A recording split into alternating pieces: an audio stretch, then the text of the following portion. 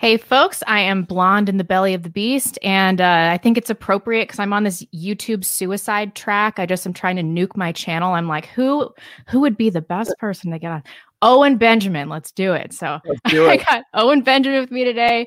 We're going to have a great discussion, and thank you so much for joining me. I really appreciate it. Oh, thanks for having me. And I got nuked off YouTube, but I'm back now guest hosting for a stream called Tea Time with Gary and Terry.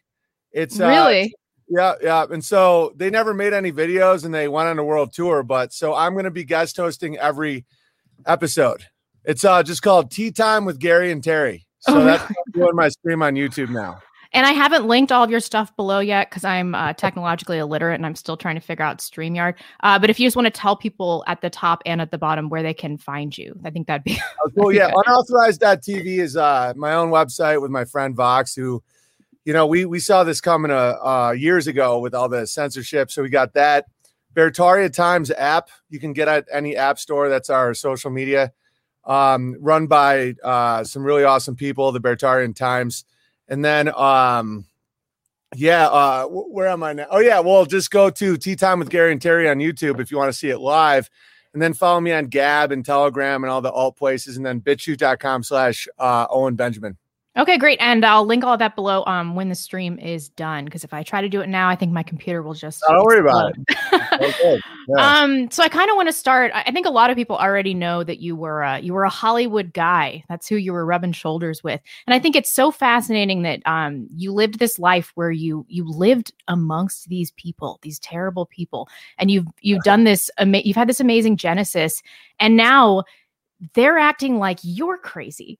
They're acting like you're crazy. It's incredible to me. And so I wondered if you would tell us a little bit about where you came from and the stint you did in comedy and your show. Oh my gosh, the name escapes me. The sitcom you did was fantastic. Sullivan and Son. Then I was I was in the House Bunny. I played the butler of that movie. I've done 2 Comedy Central specials, Leno, Fallon, all that stuff. So I had quite a comedy career going. Here's the funniest part, though, is the last 6 months, they don't find me crazy anymore. I've been getting weird, like, texts from, like, some pretty known people, like, hey, man, what's new? I'm like, let me guess. You want to know how to get your own goat milk? Yeah. Because the whole thing, I mean, I was just ahead of schedule. It's like, yeah. And I keep asking them, I'm like, what's my crime? Like, what was my big crime? You know, so that I refused to pretend Caitlyn was brave and beautiful. Like, dude, that's really, I did racial jokes. I'm like, guys, like, I toured with you. I know what we did. Like, they used to be open. Like, Fallon was doing blackface. Yeah.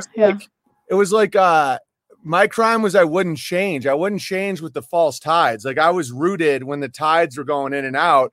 And now the tide is out, you know? And so in the time of exile, because I was kicked off, you know, Twitter, Facebook, and they wouldn't, you know, and looking back now that it's all over, my crimes are so petty. They're like, at the time, I was like, you sexualized David Hogg. And my tweet was, I'm not going to listen. Be like, you can't tell me not to own a gun if you can't grow pubes yet. That was my tweet. That's it. They pretended, people looked right in my eye and pretended that was sexual and not like a locker room jab at his lack of masculinity. Yeah. And so, you know, you can play those games for a while and then now comedy is dead out there. Like, you know, there's no comedy clubs. They have to perform literally in front of parking lots. Everybody's getting kicked off Twitter and Facebook. Everybody's getting kicked off this stuff. So it's like, now I don't seem so crazy. And in the meantime, I got such a head start on what's to come in this world, you know, starting to homestead, doing my own channels, doing my own social media, doing, you know, building from the ground up. Like the way I accept super chats now, because I'm not allowed on YouTube or PayPal, is a PO box. And at the time, people thought, again, it was crazy, but I'm like, your First Amendment is only protected by the government. Yeah. None of these things are government. YouTube isn't government. PayPal is not government. And I love it. You know, terms and conditions. I started studying these people's terms and conditions, you know, especially with my lawsuit against Patreon and all this stuff. Yeah. And it's really not that bad. You just got to kind of bob and weave with it and understand that they have these cancerous ideologies that are only leading to their own demise. I mean, I know a lot of their finances now from some of these legal actions I've taken, and it's bad. I mean, if they don't have pumped in funny money, they're not lasting. They're not profitable because people want to hear interesting people. They don't want to hear this fake, it's one thing if you're like a middle school principal, maybe you don't need to attack Caitlin, but a comedian, like an edgy comedian, I can't, that's my job. And so now all these things are falling apart around people. They're looking to me because I'm completely decentralized and anti-fragile, Yeah, definitely. Do you feel vindicated? No, I would have, like 2 years ago, I was thirsty for it. I was like, I'm right, admit it.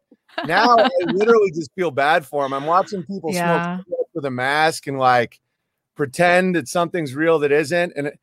And I'm just like, their world must be extremely confusing and painful. And I just, and I got enough going. It's like with this weather, I'm just like hauling like hot water for I got 100 animals. Yeah. 3 little kids. I got an awesome wife. And so I don't care. I literally wish the best for them now, except for like a few of the evil ones. There's a couple that are like evil, but a lot of them are just like, it's kind of like like a lot of Hollywood is almost like special forces guys that like, halfway through some missions, they're like, wait a minute, why did building 7 go down? They're not like bad guys. They're like just doing their job. It was like me, like I'd be a part of comedy stuff. And then years later, I'd be like, was that a psychological operation? Probably. And yeah, totally. You have evil Hollywood where you have certain like kind of vampiric type people. But then you just have a lot of people that are just looking for that next gig and looking for to please their agents and managers. And I didn't have that feeling. Like I was looking to please the crowd, but I never cared about managers or agents. So it was very easy for me to kind of not go down their hellish path because I was looking to kill with the crowd, and the crowd always wanted the truth. And the managers and agents wanted the spun truth, where it's like, I had this really cool manager. I still like him, but he'd be like, hey man, I've been getting a lot of calls about your tweet. And I'm like, wow, what's wrong with it? He's like, oh, just, can you take it down, man? Oh, like, that's weak. Wrong? And he's like, no, man, but come on. And so I never would do that. So that's why, things took a turn. That sucks, though. Comedians used to be like court jesters. They were the only people that could tell the king the truth. And I remember watching, I think it was Bigger, Blacker, and Uncut. And I was just in stitches. Like I thought I was going to pee my pants laughing. And then the last Chris Rock special, unwatchable. I was unwatchable. Like, it was unwatchable. And people have been like, watch the new Dave Chappelle, not the one where he's licking George Floyd's butthole the whole time, but the one before that, because they're like, it's so edgy. It's so edgy. And then I watch it. He says like half a thing about a tranny. I'm like, this is it. This is what passes for edgy. Word for word. Like I know. And he's done that side by side. Except for me, it was a party and I didn't invert it. He did my exact joke. Rogan even admitted recently it was my joke. And my whole thing was it's a slippery slope of degeneracy. He took it the other way and justified it. I was saying, it starts with the L's, then the G's and the B's, and then the T's, and I do the whole thing. And then I show that anything off the path just keeps going. Like you get to the P's and the L's seem a lot better because they're just, knitting sweaters and driving Subarus. But in reality, that argument is not that different than the P's. Like, well, we're hedonistic. And so I do the joke in order to show that truth. He uses my exact joke to talk about how we got to keep moving forward, which is this atheistic, nihilistic, nonsense, materialistic, utilitarian. And we're seeing what happens. I mean, I was a World War II history major studying the Czech Republic about tyrannical takeovers. And this is it. This is how it is. It's just, and it's not like they're going to put us in gulags or anything. They're just going to descend. There's groups of people that don't descend, but these people just become so material and so utilitarian that they just keep going down. And they're like, you're not rewarded based on merit, based on being funny. You're rewarded based on serving your handlers. Yeah. And that's the antithesis of comedy. And so I'm really enjoying it because all my competition is just committing suicide. It's like, they're like, and I'm just, I feel like the boat in Forrest Gump, like the one that just wasn't wrecked. And so I get all the shrimp. I really do a show in any city right now and do 2,000 seats in like a warehouse. Yeah. a lot of these guys can't get 30 people to do one of their honking Joe Biden, like, parking lot speeches. It's just, everybody's got to stay safe. Yeah, really. No one cares I about used to you. live in LA too. Can you imagine living in LA right now? It would be it would be a nightmare. I cannot imagine. I talk to every day down there, and they say it's everything's changed. Like, there's nobody on the street. The people are terrified. Even like the rollerblading gays that were like fearless, they're full of fear. And so 2020 vision, I really think we're in an apocalypse right now where that which was hidden is being revealed. And the fear of these people is just mind blowing. Like, way up the food chain. I know some real hitters, and they're terrified of this deadly thing that has a 99.9% survival rate. Oh, it's so ridiculous. I know their house, but yet they'll do like sodomy. Yeah, I know. It's like, what are you doing? They're like, do blow and have promiscuous sex in bathrooms, right. And then they're like, oh, I'm worried about coronavirus. I never tune into Rogan, but I love Tool, and so I watched the interview with Maynard, which was a huge mistake. Huge mistake. I never should have done that because I'm just listening to him talk about how like COVID has given him rheumatoid arthritis, and then these two fags are just talking about jujitsu the entire time and stuff, and it just like it ruined Tool for me. Like, COVID is making me hate my most beloved musical artists and actors and it's making me hate everybody. It's turned everybody into a huge retard. I can't do it anymore. I mean, North Idaho's pretty normal though. I gotta say, totally normal. Yeah. And I see a lot of the idols and icons are fake, but a lot of the non-idols and icons are really showing some strength. Norm Macdonald's still cool. Oh, hell yeah. Of course, Norm Macdonald's still cool. Yeah. Yeah, but 99% of comics have lost their minds. But Norm is like, like he's still the same guy. He's still. Do you know him? I've never met him, but I think I'm Not Norm Macdonald Bear might be him in my chat. But I have a ton of respect for him. Oh, man. Yeah. I watch his old stuff all the time. And he must be a pariah out there, too. I'm sure he is. He's so weird. He's so artistic that I don't think he follows the same. He's not in the social sexual hierarchy. Like, he's just out. Yeah. So, in the male social sexual hierarchy, he would be called like a Sigma. Like, he's not in it. And so it's almost like he's the funny type of Unabomber type guy, And so he's like a genius, but he doesn't have to follow the same rules as other people. It's like, he's just like, the best place to find a body is a shallow grave. He invented a delivery style, which is which kind of gets you out of a lot of if anybody turns on Norm, no matter what he says, would just look ridiculous. That's true, and he seems like a really nice guy too. Yeah, and just out there, he just seems like a savant. Like, he's just a guy. Like, I know somebody that knows him really well and says like every now and then he'll just get like really mad for like not like bad mad. He's like, we're supposed to have breakfast and the omelet was gonna, and he's just like really obsessive.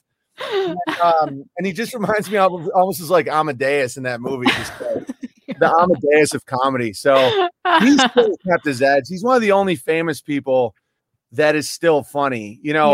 Is like even the clean ones that weren't edgy, like Gaffigan. He's like tweeting 50 tweets about how Trump is the devil and all this. And I'm like, you're not funny, man. Yeah. You're supposed to see past the left-right paradigm. Like, we're outsiders, and like all this politics stuff. I'm like, the two forces are money and morality. You got finances and morality. How far can you push the people who know right and wrong?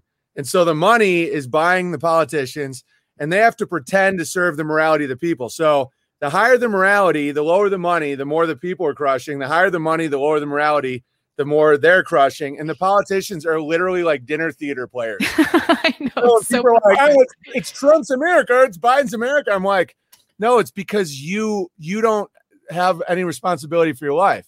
The more people homestead, I know you want to talk about this, so this could be a good transition, but the more people homestead, the less strain there is on the supply chains. Yeah. The less they have to make these like mutant, Bill Gates food. Yeah. Because like when America was great, like Make America Great Again, it had to do with personal accountability. It had to do with everyone had chickens, everyone had a garden, everyone had a gun, and people shirk their responsibility. So the supply chains are so strained that they have to use all this spray and genetic stuff just to get enough food to keep people from like passing out. I know. I think a lot of people are really stressed out by the idea of homesteading. I mean, and also a lot of people they have this rose-colored view of what homesteading is like, and I'm about to get into homesteading, and I know that it's going to be mostly shoveling shit and stuff like that. I'm not totally delusional about it. Yeah, that's what you think. Really? That's kind of reassuring, because I'm like, oh, I don't really want to do this. But I think that people don't want to do it. One of the reasons is they don't know where to start. So where did you start in terms of homesteading? I know now you've got a ton of animals. You've got a huge greenhouse, right? You definitely have enough food to feed your family and probably your neighbors' families, and you really have it under control. 5 families? 5 families, yeah. I follow Amy's Instagram, and she's always she told me she has more milk than she can do anything with. It's insane. Yeah. Yeah. So if you want to do it really simply, like for example, behind me, as you can see there, those are tomato plants. They're just under a light. So it's really the most intuitive, simple thing imaginable for a few things. So growing indoors, very easy. Just put a little grow light over it, or just put it near a window. Spray water once, twice a day. Right there, that's 12 tomato plants from seed. That will give you, hundreds of pounds of tomatoes if you just keep watering and just doing nothing. It's so intuitive, it's crazy. Chickens are extremely easy. Stay away from goats, cows, sheep, all that stuff. Like that's when you need infrastructure. Really? Well, I mean, don't get me wrong. I love it. I love cows. I love milk cows, milk goats, all that. But for the people that feel overwhelmed, chickens are completely like they do their own thing. Each one gives you an egg a day, and they're insanely cheap. Okay. So you can get a chick from like a Tractor Supply or something like that for like $2. Most of them live, that's the time when most of them die though, but most of them do live. If you just put a little light in there, like a warm light, some feed, some water, within, I don't know, maybe it's 4 months, 6 months. I don't always remember, but they get old enough to each chicken lays 1 egg a day. And if you don't want the noise, don't have a rooster. Okay. So if you just have 4 chickens and you get a little coop for them, the coop is very simple. It's just a bar they can like roost on, a place where they can lay eggs. If you have any land, you let them free range around, but that's all they need. And so just keep their feeder filled with, feed, and then give them food scraps, and they'll give you an egg every day. The winter they dial down a little bit, but that's how chickens work. It's so easy. Cows and all that, rumids and all that, it's like it's another level. But once you get the bug, once you get addicted to it, you totally understand it. And so if you want to start really simply, like you can have a full-time job, full family, it'll add nothing to your day. Just get 4 or 5 chickens without a rooster so that you don't have, they don't wake up your neighbors or anything. Some neighborhoods don't like roosters, but, down the line, if you have land, roosters are great. They protect the chickens and they fertilize eggs, but you can literally just keep them in a coop and just kind of move the coop every now and then. And then it just kind of fertilizes the grass it was on. And that's it. They give you an egg every day. They live about 7 years. And so a very minimal investment will give you, and the egg yolk is so dark and awesome. Like once you have your own chicken eggs, you can't go back to the. Oh, really? Store. Yeah. Even free range. It's like disgusting. And so it's the same with like goat milk and cow milk. Like you get raw, unpasteurized milk. Like we get 3 gallons a day from one cow. Seriously? Yeah. Oh man. One cow. And so, and then we have alpaca where we get all our wool, where Amy makes like, hats and clothes and stuff. And goat milk is awesome. Goats, if you're going to get into milking, the best is Nigerian dwarfs because they're small enough where you can like dominate them physically. So you can like throw them around. And they don't give you a lot of milk, but they're really sweet animals and it's really chill. But if you're just like totally have no idea what you're doing and you want to get into this, you can like potatoes grow like weeds. So do kale. Like not only do you not really have, depending on where you live, you don't even have to think about some of these things. Like kale, I grew some kale in an area and then I forgot about it. And then like a year later, it was just like kale everywhere. Like they grow, they go to seed, they drop seed, which is like 1,000 more little kales, and they just keep growing. And like I recommend getting some apple trees or something like that. And just the more diversity you have, like a blueberry bush, blackberry bush, something like that. Over time, you start developing this land, and I'm talking 1/8 of an acre, you can be fine. Yeah. Chickens, gardening, all of it, 1/8 of an acre. And so over time, what I'm describing is all you need. And then you can supplement because the famine that's coming is nutritional. It's not food. You're always going to be able to get cheap, disgusting food from the store. So your gut will feel full. You just won't have any vitamins or nutrition. So that's why it's important to supplement with a garden and some chickens. And so if you do that, you're fine. You don't even need to produce enough food for your family. You just need like a little extra that comes from actual soil. And so making soil is really fun. You use your food scraps, you compost, you use ashes, and it's awesome. And so when you realize where soil comes from and how you can make it, it becomes an incredibly fun thing. Like Amy's parents are like totally normal people in a suburb, like by the book, just as normal as they get. And we left a couple chickens behind because I couldn't capture them because a couple of them were getting real sleuthy. And so they took them to their house, and now they're chicken people. Like they love the chickens. Oh yeah. Oh, because it's most people like picture, like ding ding ding ding ding ding ding. Like you picture chickens, you picture like you have to have this whole hillbilly life and play a banjo and all this stuff. But in reality, they just do their own thing. And that's why there's that phrase, the chickens are coming home to roost, which means no matter where they go at evening, the chickens all come back and roost in the same spot. Yeah. And that's where that comes from. And so, yeah, we have like 100 chickens, ducks. You have 100 chickens. Are ducks worth it? Ducks are really funny. I because they're always like walking around like, meh. And so just for comedy, yeah. I slaughter the chickens, but the ducks have a lot of personality. I mean, I would slaughter the ducks, but I just like having them around. They have really big eggs, great for baking. Yeah. But as far as homesteading, it's but they're really funny. You can't be in a bad mood and see. I call them baby boomer ducks because they're like, we went to the moon. The Federal Reserve, man.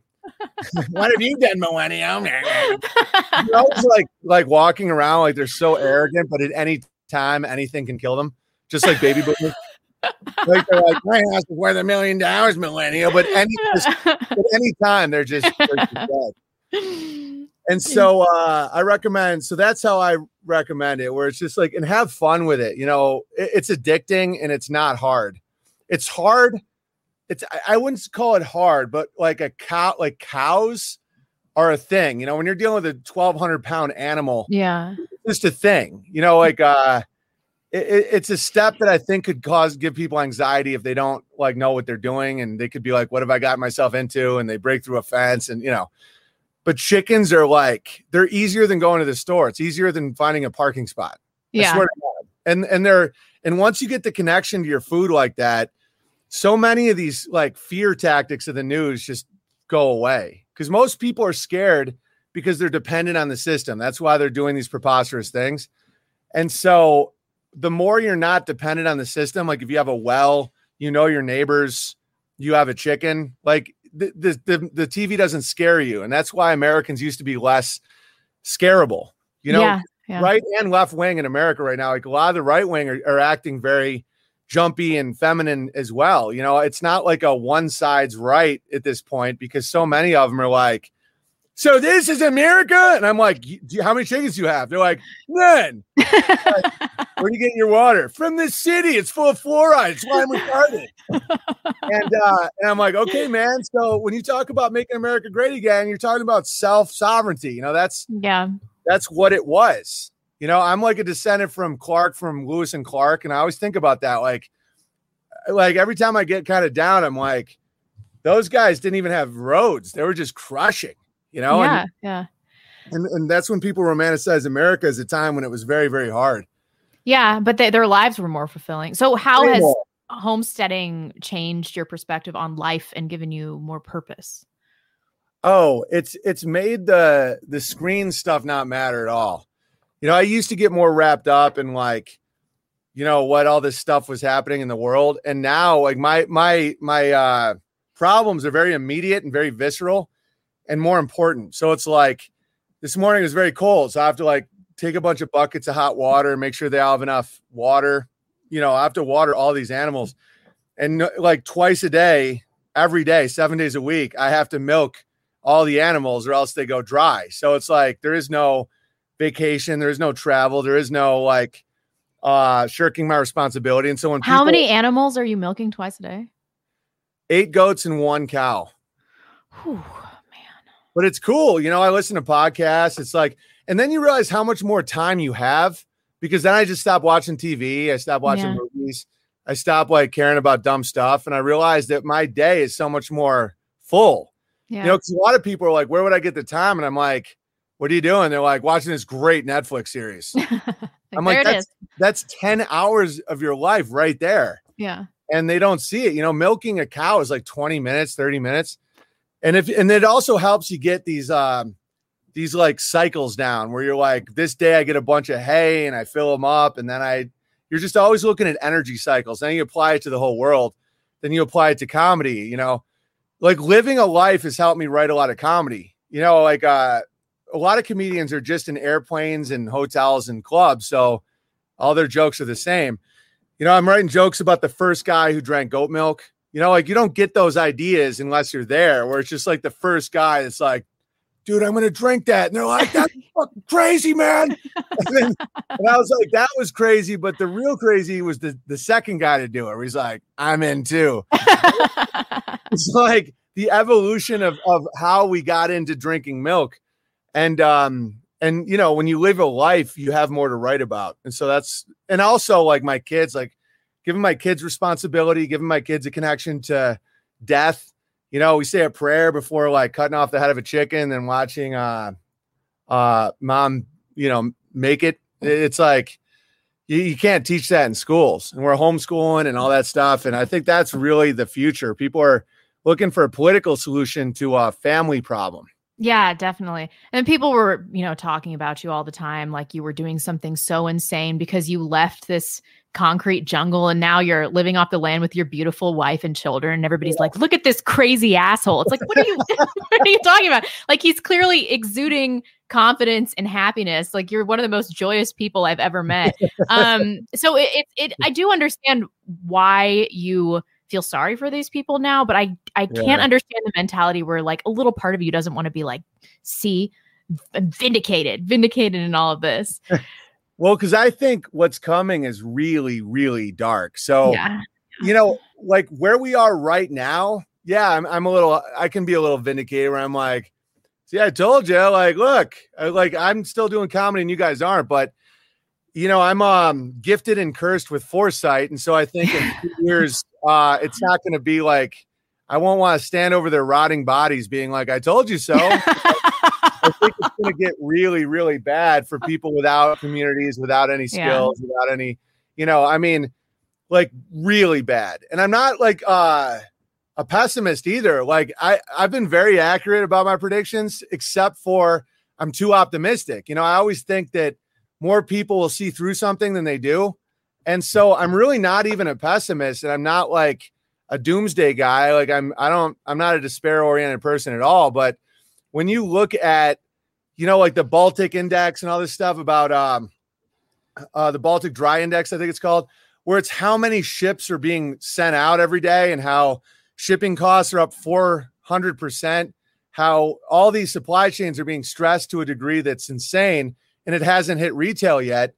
And all the people that are living on funny money right now that's about to catch up. I mean, if anyone wants to talk about Weimar Republic, I'm happy to. But then they go, oh, how dare you? How dare you? So I'm like, okay, man, all good. Yeah. And so there is a bit of a survival or survivor's guilt that's associated with knowing how many people are going to be in a situation where I don't know how they're going to, survive. I mean, how are they going to survive? They're like FEMA camps. I'm like, why are you more scared of FEMA camps than the emergency that causes the FEMA camps? Yeah. There's going to be people clawing to get into the FEMA camp. Yeah. And like, how long do you think they're going to want to feed you and put a blanket around you before they're going to want some organs? Yeah, really. And people are like, oh, how dare you? You're so dark. I'm like, Remember when you said that to me 4 years ago and now comedy's dead? You're living in debt in a little honeycomb in a city with no supply chains. Like it happened. Everything I predicted happened. And so they're like, wow, you bet 1,000. Way to go, big bear. And so what next? And I'm like, okay, well, this is what's coming next. And they're like, oh no, that's way too dark and crazy. You're an insane person. I'm like, okay, man. You know, my mom always called me Cassandra when I was not like in a creepy way, but there's this myth. There's this myth of this girl that could see the future and no one believed her. So it was constantly frustrating. Yeah. Because I used to be like this as a kid too. And so I'd be like, well, this is a mathematical inevitability. It's an algorithm. It's it's like I'm a piano player. So I'm like, this is the key of death. and right now, the nutrition in food is going down, down, down. The price of food is going up, up, up. People are being atomized. Communities are being broken. Institutions are failing. What do you think comes next? And they're like, you're insane person. I'm like, okay. And so what's really happening is they don't want me on any of their social media anymore. And all of their attacks against me didn't work. They call me all these names. And now looking back, it's crazy. It's like, I make fun of like black dudes stealing bikes. And I'm like, and a lot of black dudes come to my shows and stuff and they think it's hilarious. And if a logical person stops and thinks, who's actually hating the black community? Is it Cardi B trying to get them to become prostitutes? Yeah. Or is it someone trying to shame crime? Yeah. Like when I was a kid, you shamed bad behavior. That's what you did. So if you view the black population as like animals, you encourage them to become prostitutes, like WAP. Yeah. Or like NWA or all this stuff. And I'm like, but if you see a human being as someone who should be shamed out of doing bad behavior, that's clearly not a supremacist attitude. A supremacist attitude would be somebody who sees them as so low that they just encourage them to become street whores. Yeah. Yeah. And so the inversion is so total and so absurd that I just backed away, and I got a well, and I got animals, and I got friends all around me, and I know my sheriff, and I know all these people. And because I stopped trying to ring their bell. I stopped trying to, because I'm like, you got to straighten your life out or things are going to get bad. This is going to be the biggest collapse, I think, in human history, because you have all this wealth. Because a lot of times in American history, we've had bigger economic collapses, but people had gardens. People had, even in World War II, you had a victory garden. Everybody had a chicken. Yeah. Everybody had a garden. Everybody had a gun. Right now. And they knew their neighbors too. Exactly. And they didn't have they had faith. They didn't have this materialistic hatred for each other. It wasn't so just psychotic and entitled, so addicted. Nowadays, you see a grabber out there, buddy? Nowadays, only 2% of the population has any means of their own food. 2. It used to be 80% in the 1950s. It's now 2. And so people want to get mad at these like mutant crops and stuff and Bill Gates and all that. I'm like, the supply chains are like run down, because I have an organic farm. So it's like, I have to like burn the roots of weeds and like really arduously take them out of the ground. I couldn't do that on 5,000 acres. You'd have to spray it. Yeah. And so that's why they spray. And then that's where the cancer comes from. And that's where the bad nutrition comes from. And it's like, I'll just lay down these algorithms, and then people they feel pain, and they're in such this comfortable, state, this like womb of like fiat currency where they're like, how dare you? How dare you? You're a bigot. And I'm like, all good, dude. Yeah. If you need any advice, let me know. What do you do with, I don't know. I'm having my own struggle with anger and hatred. And it's not healthy for me. I mean, I was talking to Roosh V the other day, and he was like, I used to be in this place where I would attack people, and now I pray for them. And I'm like, I can't seem to get there. I'm really, really pissed off all the time. What do you do with your anger and hatred? I don't think you know how bad it gets for these people yet. Maybe that's why you feel hatred, because it's like you still see them as like competitors or threats. Maybe. They're I'm telling you, it's dark. They're like they can't hurt you. They're only hurting themselves. Like everything they're doing. And this is coming from a guy who's been kicked off Twitter, Facebook, Instagram, Patreon, Vimeo, Venmo, PayPal, D Live, and all unfairly too. It's like crazy. It's like Patreon kicked me off for doing my hashtag Me Too joke, the pound me too, where I was like, the whole thing was a dramatic irony that I didn't understand. It was a hashtag. I'm like, pound me too, easy lady, stop being so thirsty, And they'll let on actual rapists, like not alleged, like Brian Callen. Yeah, has like been accused by like 5 chicks of actually raping them, and he's got a thriving Patreon account. But for some reason, my words about it. You see a grab out there, boy? And so I easily could have fallen into that anger thing where it's like, you're going to let on like kiddie porn on YouTube and you're going to kick me off for talking about the sky clock. And like, I'm like, what is this? And so I realized that it was actually, I think it's a God protection situation where they're like, God, I think you get kicked out of hell and then there's a protection where you don't get sucked back into hell. And they just keep kicking you out until you realize that, where it's like, D Live. And then I go on Trovo within 4 days. I'm their top earner, canceled, kicked me off. Why? Trovo kicked you off? Oh yeah. I'm not allowed on anything. And don't worry. You're fine. They don't kick me off. They don't kick off people that have me as guests. It's my income. So anyway, I don't care. I'd be so happy if they banned me at this point. I promise nobody's ever been kicked off for having me. It's that's my tea time with Gary and Terry is going to be a real hit. And so so it's always an attack at the income where it's like the merchant class, the merchant, I don't know what to call it, the supply chains, they own the money. And so if you don't play ball with their agenda, which is, transsexualism, abortion, all this stuff, it's like, if you're really outspoken and you have a big audience, the way they try and punish and make an example out of you. And they did this big with me because I had a massive Hollywood audience. So I was in the eye. I was like, followed by all these people. So they had to make an example out of me. One, because to stay with their agenda. And two, Hollywood didn't want other comedians to know they could self-produce their own specials and they didn't need agents. As soon as I got kicked out of my agency because of the trans kids thing, I wouldn't apologize about that. I shot and produced my own special in England called Feed the Bear. You can get it at unauthorized.tv or Amazon. I have 3 specials on Amazon. Amazon's pretty good about just being like nihilistically business oriented. So that's pretty cool.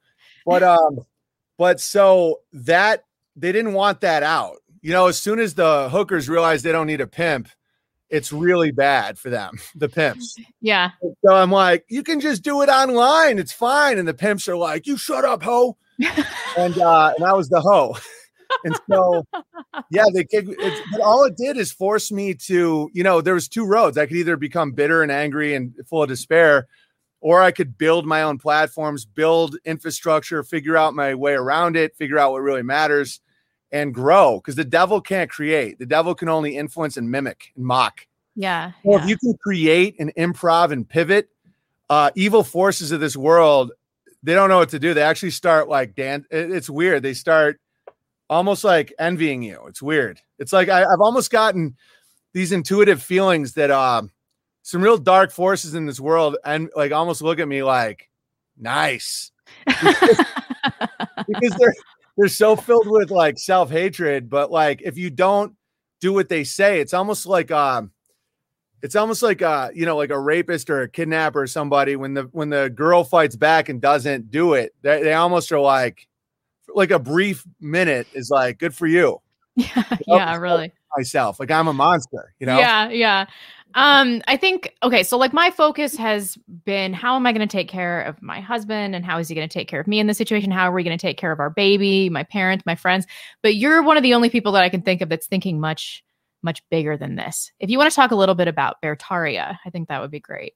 Yeah, it's like, if you think bigger, everything falls into place. It's like, so we started, so I was kicked out of all comedy clubs and all theaters. Bear in mind, they'll have literally anybody. They'll have like PayPal, and I was kicked off GoFundMe. They'll fundraise a 9-year-old's trans surgery. Oh God, Like they're insane. And so there's no moral justification for it. So they just had to use trickery. So I'm not allowed. I have my picture painted on the wall of the Hollywood Improv. Like I'm in the mural. I'm like one of the legends. And they won't let me. I wasn't even allowed to rent these places. I would pay $5,000 to rent it.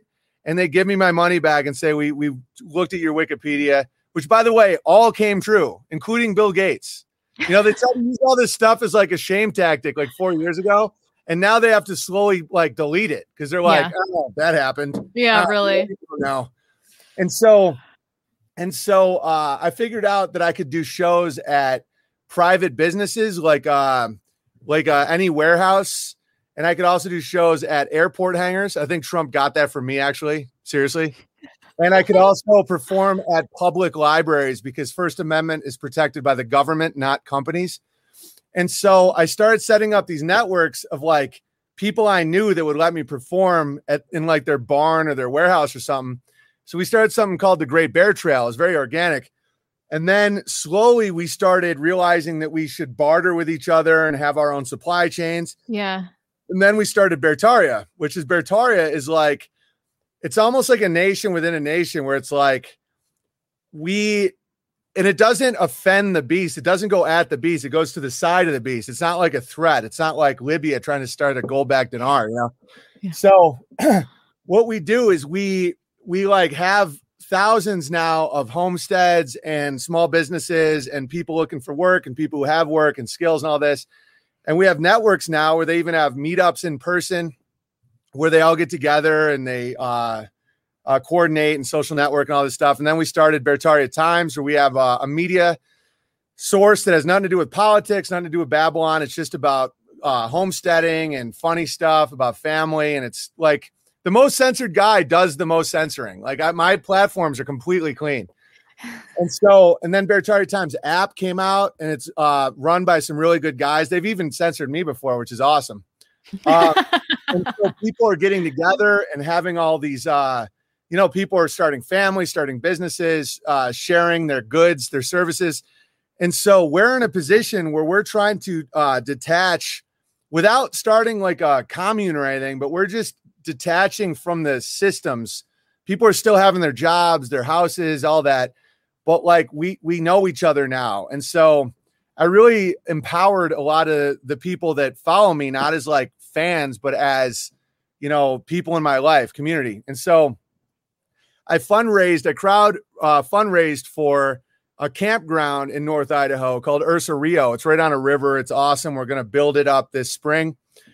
And because I saw what's coming clearly is national parks and whatnot are going to be, I wouldn't be surprised if they need a vaccine passport in the future and people are wearing masks and everything's insane.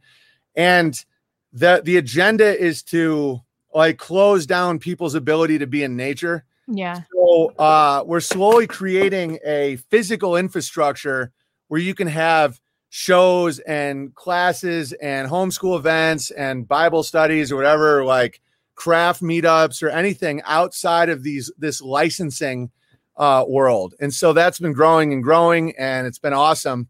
And that wouldn't have happened if they didn't censor me. Like if I'd still just be on Twitter, like you're stupid, and because they gave me no other out and I don't give up. Like it's not in my nature that I just, we just kept going. And unauthorized.tv, which was incorporated in Europe. So it's like a whole different thing. We just accepted that we're not authorized people. And if people want to hear us, they can subscribe there. But I try to have as many mirror channels as I can. So if you don't have any money or anything, you can still listen. But I think the future is extremely bright. I just think that like people have to really accept the challenge because no one else is going to do it. These institutions are dead. So the cops aren't going to protect you. The college isn't going to teach you. The hospital isn't. Hospitals are great for trauma injuries. I'm not like against Western medicine when it comes to trauma, surgery, stuff like that. But wellness, they're terrible. So like they're not going to keep you healthy. A grocery store isn't going to give you nutrition. A bank isn't going to save your money. Like once you realize these things, at first there's a wave of anger and fear and stuff like that. But then you're like growing tomatoes on your shelves and you're like, man, I'm way more. My world is so much more visceral and good and like beautiful because it's right around me. I don't have to offload it to China. I can make my own stuff.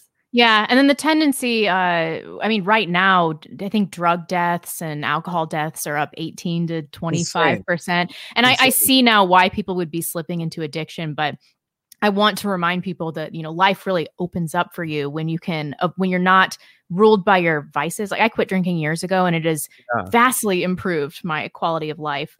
But now I definitely see why people would be tempted. It's easy to fall into despair. So can you talk a little bit about how we can avoid being black-pilled? I mean, I love talking to people like you that see that hard times are coming, but they see it as an opportunity. And I think that's really what we need right now from people. Well, so good times make weak men make hard times make strong men make good times make weak men, right? So the black pill is, I understand it too, but that's still a dependent feeling. You're black pilled only when you're looking at daddy to provide for you. And that's the whole reason we're in this position where you're looking at daddy, whether it's, you know, a religious thing where if your church closed for 6 months, now you don't feel God. And it's like, that's not your connection. Right. Same with like food. It's like, we got to this place because of dependency and because of looking at other people to solve our problems. So despair for one is a sin. It's just straight up a sin. It's like a rejection of God's plan. So that alone, every time you, and that's helped a lot of people to say it like that. A lot of people bring to me like that. It's just straight up bad. So if you feel despair, you're rejecting God's creation and God's plan for your life. And that, you know, is not going to lead to a good place. So when you make the decision that I will not feel that this is for a reason, that this hardship is for a reason, so much hardship just disappears. You know, I'm already to the point. I mean, 2 years ago, people were writing me off as like an insane person and like an embarrassment. And, you know, people are writing endless blogs about how I lost my mind and I'm so embarrassing. And I'm already to a point where people are saying, must be nice. And it's like, how, so within those years, do people think that I was just like gifted anything? Like that in these last 2 years, I just got like a banker to give me money. Yeah. Yeah. You know, it's like I went from very, very low place where I was drinking and I was, you know, ranting and like really, I wouldn't cuck. I wouldn't lose my position. Like I stood my ground, but it had effects on me. And I was kind of a little manic, but I was right, you know, about trans kid stuff is child abuse. And I wouldn't apologize. And that's why I lost. And how would everybody else have fared in that situation? People don't understand the psychological effects of being outcasted by society. I mean, people would be suicidal in that situation in most cases, I would say. And like, what, you were just like a little drunk and ranty. That's not so bad. Right. And I was going from making 20 grand a show, like from colleges to hauling brush for $20 an hour with like a new baby. You know, I was at that point where it was like, it was intense. And so I wouldn't cuck, I wouldn't stop, but slowly I started seeing how I could get through this with the help of, you know, a lot of really good people in my life, my family. And the irony about all of it is if you hold the line, you get authentic faith, not like churchy and faith where you like, I'm not trying to like criticize people, but where they just recite words and they think it means something versus like, you know, what that crown of thorns feels like you know what these people are talking about when they're talking about, you know, the father of lies. Like when you see the like all these people that said that they were your friend and they were in your community, all are like, and it becomes very real. And then you realize you're living in the Bible where it's like, it's a living book where it's like, this is the struggle. The struggle is the devil or whatever you want to call him is always trying to get you off the path. It's always trying to make you angry or selfish or lustful or wrathful. And the more you don't do that, you realize that they don't have any real power. They just have influence and they have fear. And that grows you as a human being. And so the black pillars are still looking for daddy to save them. They're still like, well, when is the TV going to say nice things? It's not. The TV is going to try and scare you until you self-destruct. Are you going to or not? Yeah. You know, kind of like someone, auditioning, but like trying out for like a major football team or something. It's like, why are you making me run so hard? It's like, you're cut. Yeah. And it's like, you're mean. It's like, yeah. And I think that it's to the point now where the culling, because when you work with animals, what society is doing is so clear.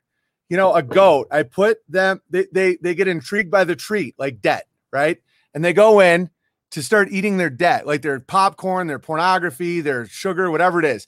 And then I put something over their neck so they can't move. And then I'm behind them extracting their wealth and resources.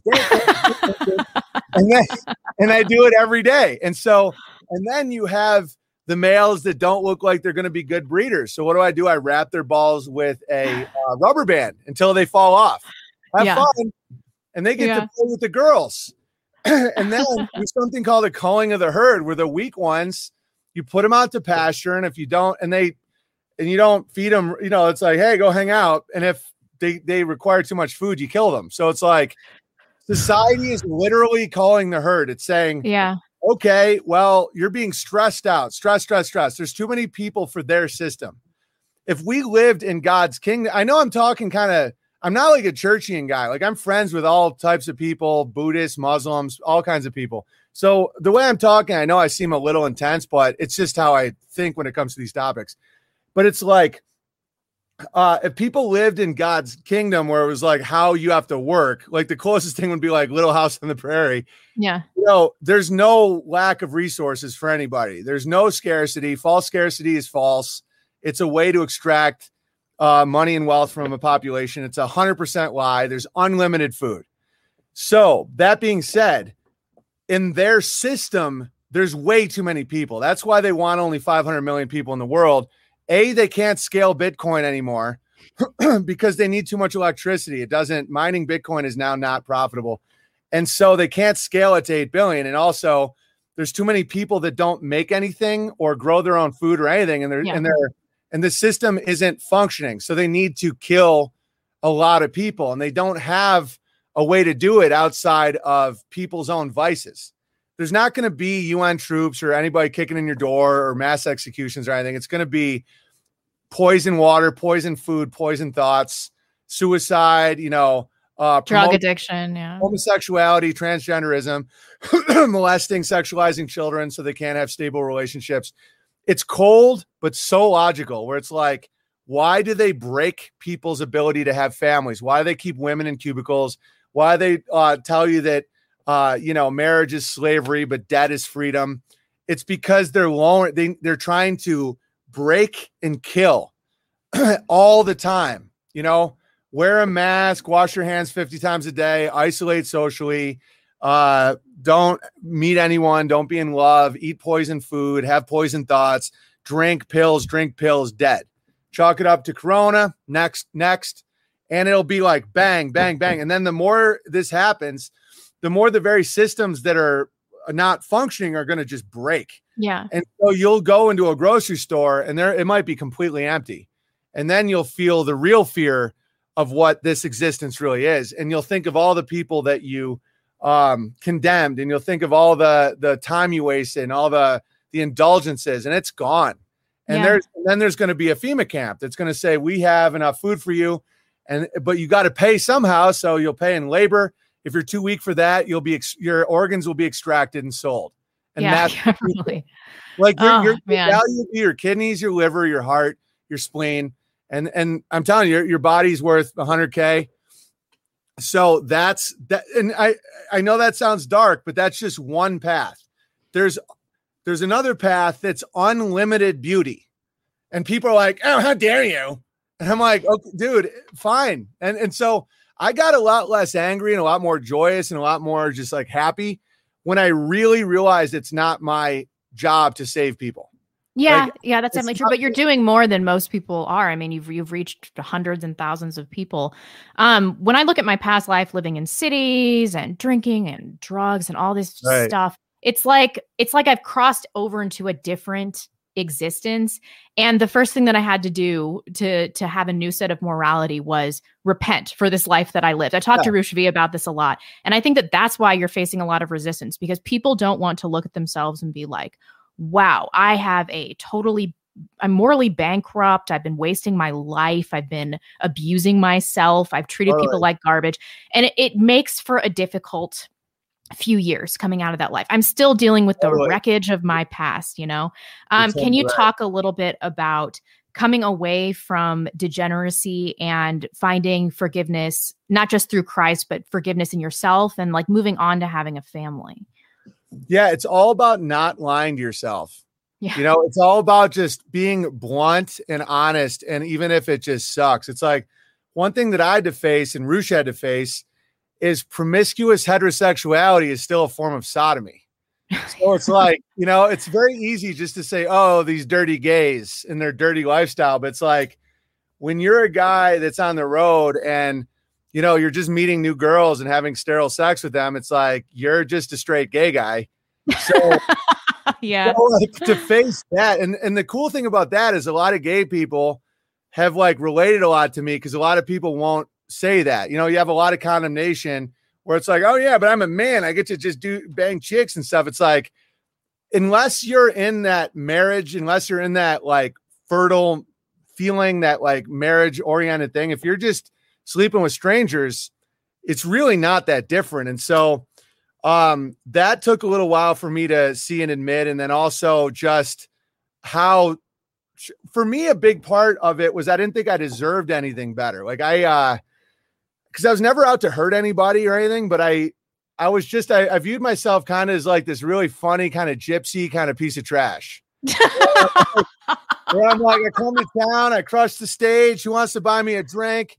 You know, maybe some sex. Yeah. And then I'm out. Give me some money. I'll see you around. If somebody had said that I could have like Amy and the kids and what I have now, I probably would have been like, no, I'm not one of those good people, dude. I'm a gypsy trash. And so for me, it was more accepting my worth, where I was like, I just saw myself as only as good as I could perform on stage or you know, I was very into pleasing the crowd. And so, and I was just like motivated by kind of lower impulses. And so for me, it was just accepting that. And I had some self-anger. I had some I wouldn't call it self-hatred, but just like, I wouldn't accept that I should have a better life. I always just viewed myself as like a pirate or something, where it's like, yeah, I might get thrown overboard if I piss someone off, you know? Yeah. Yeah. I had a very low fear level. I've always just had it might be biological, but low fear, low impulse control. Not like I can, but I just don't feel fear. And so, and my brother's a tree climber. I think it's genetic. Like he goes up 200-foot trees and is like, man. So, but at the same time, I just didn't do anything really good. I was just kind of like, I was just going with the tides. I didn't have a route. I didn't have anything. And so over time, I think I just, I don't know how it happened, but I think, I recommend people not be too hard on themselves. It's like, there's nothing you've done that isn't already forgiven. You just have to be honest about it. You know, I know people that have killed a lot of people and they're like, and they've struggled with it and they've gotten through it and, you know, it is what it is. And so if like someone like me who was part of like Hollywood agendas unknowingly, but I didn't ask any questions, I was fine with the paycheck. Yeah. And that's, you know, part of the military industrial complex. And, you know, the amount of women I wasted their time with just hedonism and just being motivated by, and I wasn't like obsessed with money, but I saw it as like a scoreboard where I'd be like, I'm worth that much. And so being in that world and then leaving that world, it's like, there is moments where I was like, what, I was such a piece of shit, but yeah, everybody has that. There's nobody alive that has a right to judge you for what you've done. As long as you're honest. If you're lying, if you're manipulative, if you're still doing these things, people have a right to judge you. I think that on the right, especially a few years ago when the MRA stuff was really big, we really fell into some patterns of people, especially women, being irredeemable. Like you're irredeemable if you've had X number of sexual partners, whatever. And then we would think the same thing about men. I mean, I talked to Roosh about this too, but promiscuity, it does damage men psychologically too. It's damaging for all people. And so I think that that's an important message that we need to have on the right, is that through Jesus Christ and through through church, you can find salvation pretty much no matter what you've done. Some of the greatest people in the pro-life movement have had abortions. They've had abortions themselves. Yeah, totally. That's Abby Johnson has had 2 abortions. Yeah, that's the thing, is it's like, if you're honest about it and you just accept what it is, the worst people are the ones that won't accept what they did. And so they not only won't condemn it, it's awesome. Like, they're proud of it because they want, but when you accept it, when you accept what you've done and you accept that it's painful, but you'll not only get through it, you'll have a lot of power and energy. It's kind of like I've gotten a lot of men off pornography and that's not because I didn't watch a lot of pornography. It's because I did. It's because I understand that world. Like, I totally understand that world. And that's why I'm so passionate about that, because I'm like, you're wiring your brain bad and you're wasting your life. And those girls are not just like, they have bad lives. I'm watching all these QAnon people trying to pretend that they're stopping sex trafficking while they're watching porn. Yeah. I'm like, what do you think that's from? That's sex trafficking. Like, where do you think these girls come from? Yeah. They come. It's like, why do you think they have Eastern European accents trying to get a car wash in Miami? Like, do you think that that's organic? Like, they're bought. Some of these people are bought in Eastern European slave markets, and the rest of them, a lot of them come from severe sexual trauma as kids. And I'm like, you're engaging in the fruits of pedophilia every time you watch pornography. And so you can obsess about Epstein all you want until you nip that in the bud. It's like, I think that's why a lot of those people were so vicious about it, because they were part of it and they wouldn't see that. They wouldn't see that, like, every time you click, you approve. And then you're wiring your brain to be a voyeuristic kind of cuckold watching a girl relive sexual trauma. And I'm like, I know, because I've done it a million times. I'm not saying that I'm this like pure angel, quite the opposite. But because of what I know, I'm like, the more you can redeem, you can get out of that and feel great. And you're like, wow, this is great. And then you want to tell other people about it. And because I think that's America's opium war, is porn. I think it's taken the masculine energy and just bang. And it's made women weird and kind of insecure and like odd and kind of masculine. It's made men. And it's definitely changed sexual expectations in relationships, I think. And that's a millennial thing, but like, I've had some friends who they're on like a third date with somebody and they're like, this guy just expects me to have anal sex with him. I'm like, what? Or threesomes. It's always like, your friend can come hang out. Like, what? It's like, and also it's just, it creates a cuckold in a man. It doesn't even make them more sexual. It makes them more like, their brain only sees that they're watching other people have sex. Yeah. So that's why you're seeing this rise of the gamma and these type of men, quote unquote, that are just so creepy and weird. And they just like look at you and they're keyboard warriors and they freak out because they're not engaged in their life. They don't have, like they're living these fantasy worlds, whether it's in the video games or the pornography. And don't get me wrong, some of the video games are good, logos driven, problem solving. I'm not against all video games, but the super violent ones, they're just like a warrior 1 minute. And then the next minute they're watching porn. They think that they're some sultan. And I'm like, you're nothing. You live with your mom, dude. And it's like re-engage. And the more they're getting into the 3D stuff, it's like their brain thinks there's something they're not. And reality doesn't slap them in the face anymore because they can live it in a cyber way until the food runs out. And it's not if, it's when. Yeah. Because people aren't producing their own food and supply chains are being squeezed. And so at that moment, all that whacking off is not going to give you any life skills, Yeah. And all of these people, you can change your life and you can meet somebody. And within 2 years, you could have a family, you could have a farm. Totally. And things can change so quickly too. I think that's a really good note to end on. Like, I know that I'm really black-pilled a lot on my channel, and this is a big failing of mine. But I do think that it's really important to get that message out that we're all redeemable and that there is going to be opportunity for us in the new world that's coming. It's coming. Yeah, and if you keep your life closer to you, Like the 6-foot bubble is actually kind of an interesting metaphor. Yeah. Keep your world tight, you won't feel as blackballed. You get the most blackballed when you're looking far away at the screens and at like institutions that you can't control. That's definitely true. Yep. If you want to tell everybody where to find you one more time, that would be great. Unauthorized.tv. You can subscribe there. You can also join Bertaria Times, the app. It's just a great place if you're sick of the politics and sick of all the despair. It's just good people talking about good stuff. And then you got unbearablesmedia.com is our media site. It's where we have all of the bears that make cartoons and all that stuff. We keep it at one site so they don't get canceled. We're fundraising an animation movie. And then I'm at Owen Comedy on Instagram. It's run by another guy, so I can do it. And then I'm at Gab and on Telegram. And you can check out the YouTube channel Tea Time with Gary and Terry, where I will be guest hosting indefinitely. And then there's another channel called Healthier Alone. It was hosted by this girl who is recommending everyone to social distance, wash your hands, wear a mask. She died. So I'm going to be guest hosting that as well in the future. She's dead now. So we all miss her. Cats ate her. No one knew where she was. Her health advice was terrible. She died at 25. She died of a COVID-related Ambien overdose. Mm-hmm. So subscribe to Tea Time with Gary and Terry. And then also Healthier Alone on YouTube. And that's where you can find me. And thank you. Sorry, go ahead. Owen Benjamin. Yeah. All right, cool. Thank you so much for joining me. And thank you everybody for tuning in. I really appreciate it. And I'll see you soon. Bye. Awesome. Cheers.